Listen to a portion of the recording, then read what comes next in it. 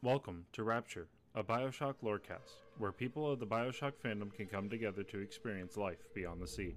So buckle into your bathysphere, ready your plasmids, and let's dive in as we explore the history and lore of the Bioshock series.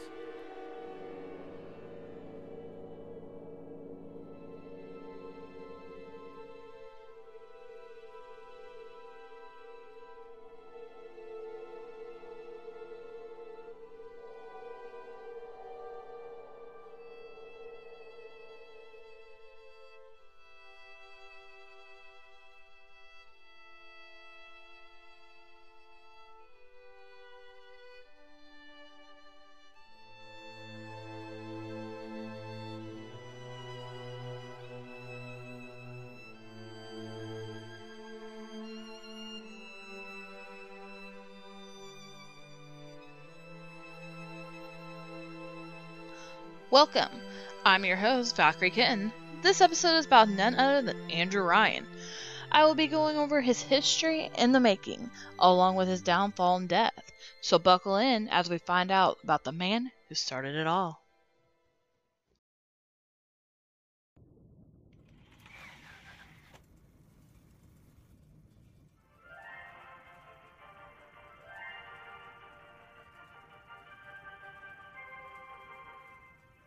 I am Andrew Ryan, and I'm here to ask you a question.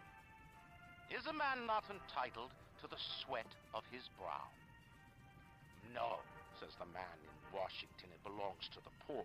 No, says the man in the Vatican, it belongs to God.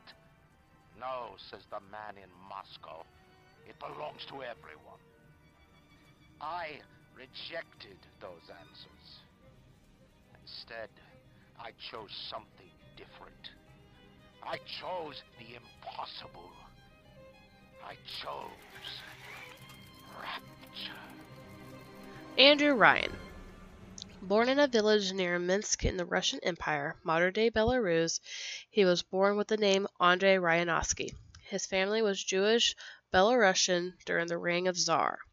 Minsk was on the front lines in the First World War. In 1917, Ryan witnessed the Russian Revolution, which ended up bringing the Bolshevik into power, but also destroying the family business. Ryan also witnessed as the Bolshevik Red Guard killed his aunt and uncle during the Purge for associating with Ryan's father and others who opposed the communist ring before fleeing to Constantinople. Because he witnessed all this as a young man, he developed his own philosophy. The modern world was created by great men who strove to make their own way. Any time a high power, or parasites as he calls them, gained control of such a world, they ended up destroying it. In turn, he fled his home country in 1919 to America, believing it to be a place where the great could prosper without others destroying what they made. Once in America, Ryan changed to the name we all know now, Andrew Ryan. For a while, Ryan became devoted to his new home, grateful for the opportunity, wealth, and fame it awarded his intellect and determination after he managed to get rich by striking oil on his property and investing in it wisely. Soon, he was among the wealthiest men in America, owning Ryan Oil alongside a large chunk of America's coal and her second largest railroad. However, in the 1930s, the state-run social programs tested his devotion towards his new country. He experienced workers' paradise, which made Ryan despise the ideals of socialism and collectivism, as he believed that those who benefited undeservingly from others were parasites. In Ryan's philosophy, one could only own what one earned. At one point, Ryan owned a large forest as a personal retreat, one that many groups envied. When the government attempted to nationalize that forest, Ryan's response was to burn it all to the ground. The final straw for Ryan was the destruction of Hiroshima with the atomic bomb. In his eyes, the atomic bomb was the ultimate corruption of his ideas, science and determination harnessed for destruction that gave the parasites the ability to destroy any and all that they could not seize. The building of Rapture. Ryan decided to use his family fortune to build Rapture, a community where the artist would not fear the censor, where the scientist would not be bound by petty mortality, where the great would not be constricted by the small. He felt this place could only be built in the one place where the parasites could not touch, the depths of the Atlantic Ocean. Ryan personally went and chose the location of Rapture from his ship, the Olympian. He created shield companies on the surface like Warden Yarn, which was an anagram of his name. It was first established on November 5th, 1946, and the construction of the city itself finished in the late 1951. When Rapture was completed, Ryan then in turn filled it with thousands of the world's best and brightest individuals. To build a city at the bottom of the sea, insanity. But where else could we be free from the clutching hand of the parasites? Where else could we build an economy that they would not try to control, a society that they would not try to destroy? It was not impossible to build Rapture at the bottom of the sea. It was impossible to build it anywhere else. From 1946 to 1958, Rapture experienced tremendous economic progress and solid political stability.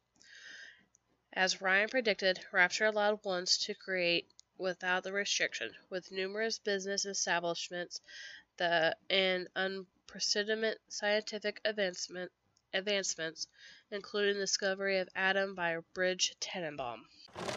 There has been tremendous pressure to regulate this plasmid business. There have been side effects, blindness, insanity, death. But what use is our ideology if it is not tested? The market does not respond like an infant, shrieking at the first sign of displeasure. The market is patient, and we must be too. The full ramifications of the plasmid technology was not immediately appreciated by the people of Rapture Orion, whom dismissed the concerns of men like Rosenberg and Bill McDonough. Because of his failure to understand the effects of atom-based culture, allowed the destructive rise of Frank Fontaine. Ryan's greatest supporters maintained control of many sectors of the city, such as Sander Cohen in Fort Frolic and J.S. Steinman in the Medical Pavilion. Ryan also hired a man by the name of Carlson Fiddle to build Ryan Amusements, a theme park that doubled as a propaganda tool for the children of Rapture, with its primary purpose was to warn the evils of the surface. The theme park eventually embraced the city's new atom culture, exhibiting plasmids like incarnate in the hall of the Fortune section of the park. I'll admit Fontaine showed some foresight when he built up the plasmid business, but the man really never understood sales. Hiding those little girls beneath a bushel. I've just seen the preliminary design work on the new plasmid machines, and they're exactly what I wanted. Mark my words, presented properly, those little sisters are marketing gold. The decline of Rapture. Once Rapture was up, Ryan started populating accepting ambitious experts, opportunists, and geniuses and breakthrough artists. Because of this, Ryan set up top-heavy class system. The social conditions allowed Frank Fontaine to establish the influential but undermining Fontaine's Home for the Poor. Later, these poorhouses were used by Atlas to rise to political power and openly challenge Andrew Ryan's leadership. Fontaine was not the only challenging Ryan had to face. Sophia Lamb, who Ryan invited to help citizens cope with the psychological issues from being in an isolated and sunless environment, began to speak out openly against Rapture's philosophy. Lamb directly opposed Rapture's ideological funding, causing Ryan to engage with Lamb in debates on various topics to win back the support of the public, though the public favored Lamb. Because he felt threatened by Lamb and her followers, Ryan sought to neutralize them by having Lamb incarcerated at the Persephone penal colony for the sedation. Earlier, Ryan decided that he wanted one rule only to keep Rapture safe from the parasites from the surface. Absolutely no contact with the surface. Because of this law, Ryan inadvertently accelerated the black market for smuggled goods, which allowed the rise to Fontaine's criminal enterprise. This set the stage for the decisive civil war and Rapture's decline. Fontaine's illegal profits allowed his business to expand and to make him into a position to fund and exploit the new atom industry. It has been brought to my attention that some citizens have discovered ways to hack the vending machines. I should not need to remind each and every citizen of Rapture that free enterprise is the foundation upon which our society has been established. Parasites will be punished. At first, Ryan had no issue with Fontaine's business, but soon realized that Fontaine was behind some form of illegal activity, which soon revealed itself to be a huge smuggling operation, and began to take steps to curb his influence. Something must be done about Fontaine. While I was buying buildings and fish futures, he was cornering the market on genotypes and nucleotide sequences. Rapture is transforming before my eyes. The great chain is pulling away from me. Perhaps it's time to give it a tug. To get legal proof of the smuggling, Ryan ordered investigations into Fontaine and his man. This Fontaine fellow is somebody to watch. Once he was just a menace, to be convicted and hung. But he always manages to be where the evidence isn't. He's the most dangerous type of hoodlum, the kind with vision. These efforts were successful in destroying the smuggling operation, but Fontaine always managed to be where the evidence isn't. Because he was frustrated by the situation, Ryan implicated being the equivalent of treason. He made the crime punishable by death, despite the considerable uproar of the residents of Rapture. The death penalty in Rapture. Council's in an uproar. Riots in the streets, they say. But this is the time for leadership. Action must be taken against the smugglers. Any contact with the surface exposes Rapture to the very parasites we fled from. A few stretched necks or a small price to pay for our deals. Sometime in 1956, Ryan unknowingly got Jasmine Jolene, an exotic dancer for Eve's Garden, pregnant. Aware much of Rapture's security and infrastructure control was coded with his genetic frequency, Fontaine made arrangements to purchase the embryo from Jasmine, whom had claimed that she needed the money. Fontaine realized that Jack, the character you play as, could be a powerful tool against Ryan. When Ryan learned of the betrayal of Jasmine, he personally killed her in a fit of rage. Due to the closing in on his smuggling operation, Fontaine decided to fake his own death. On September 12, 1958, Bill McDowell, a Rapture reporter, said in the headline that became famous in Rapture Standard, "Ryan takes down the smuggling operation. Fontaine and thugs killed in fiery shootout." Fontaine later said in an audio diary, "Ryan wanted Frank Fontaine dead. I just gave him what he wanted. As Atlas, I got a new face, a clean record, and a fresh start." Atlas proved to be much more dangerous than Fontaine, due to his cultivating an elevated reputation as a man being one with the poor. Fontaine was looked upon as a thug, while Atlas was beloved by citizens of Rapture by telling them what they wanted to hear and supplying some handouts, and to many he represented the alternate to Ryan's philosophy. In the aftermath of Fontaine's death, Ryan took a step that many deemed betrayal to his philosophy, the nationalization of Fontaine Futuristics. Even though he built Rapture to escape that sort of big government behavior that took over private industries, Ryan was forced to engage in that exact behavior. This move shook Rapture to its core, which proved to be a big factor to Rapture's decline. Even Ryan's longtime friend Bill McDowell resigned from the Central County in protest. 2 months later, all those who were found to be working with Fontaine were arrested and put in Fontaine's department store. which had been turned into a prison house for them. This upset the citizens of Rapture even more, as hundreds or more were imprisoned so quickly, with one of those citizens even describing it to be a trick by Houdini.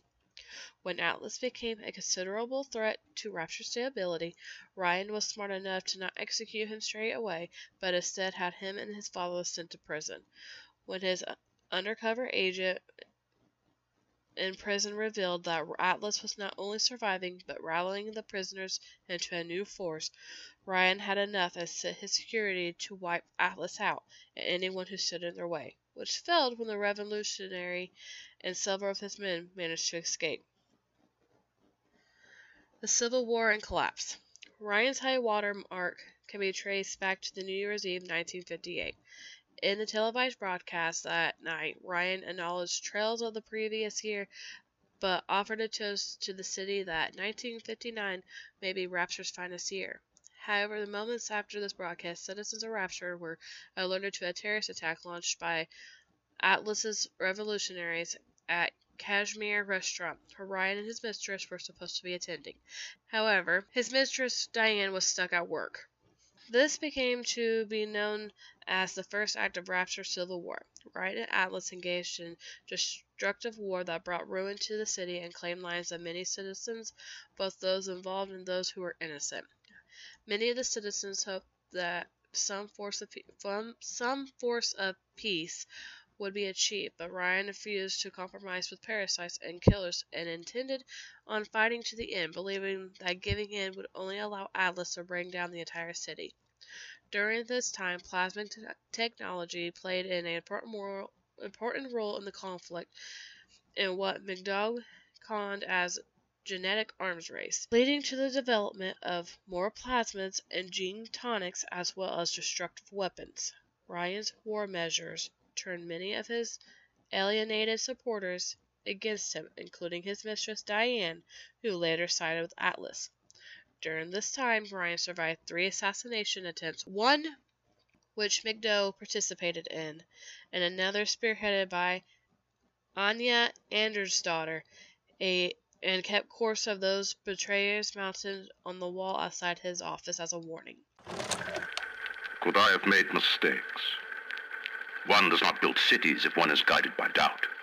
But can one govern in absolute certainty? I know that my beliefs have elevated me just as I know that the things I have rejected would have destroyed me. But the city, it's collapsing before my... Have I become so convinced by my own beliefs that I have stopped seeing the truth? Perhaps. But Atlas is out there, and he aims to destroy me and to destroy my city.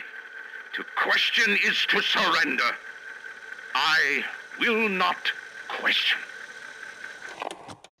As the war went on, Dr. Yi Shengyong proposed a means of breaking a stalemate by dividing the city, alternating the structure of commercial plasmids by making citizens susceptible to mental suggestion by pheromones.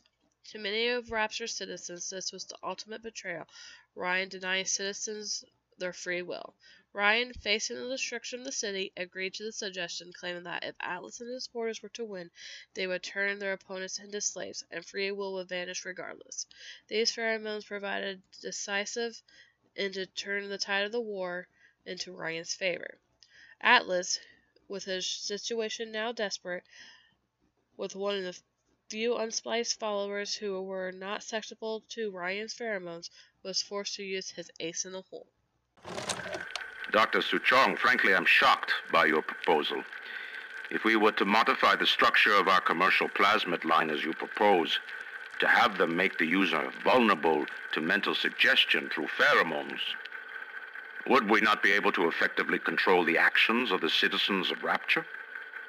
Free will is the cornerstone of this city. The thought of sacrificing it is abhorrent.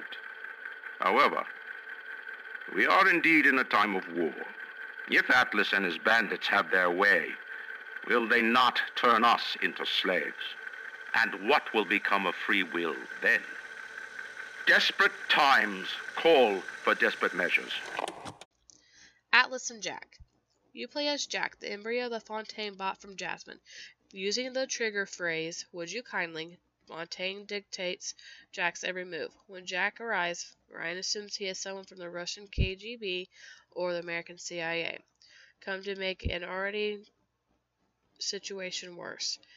As he watches, Ryan taunts Jack and reveals the disillusion of his city returning to his former glory. After Jack makes it out of Arcadia safely, Ryan begins to piece together the puzzle, realizing that it is Atlas who is directing Jack's movement. As Jack heads to Rapture City Control, Ryan begins to hint that he has put this together. The "Would you kindly" board outside Ryan's office shows he put it together, the clues connecting himself to Jasmine Jolene, with Jack as their son. Infuriated by this knowledge, Ryan decides to activate Rapture's self-destruct mechanism in a final attempt to put a stop to Atlas's plan. No one knows if Ryan put it together that Atlas was in fact Fontaine or not. Jack confronts Ryan in his office as he's casually playing golf.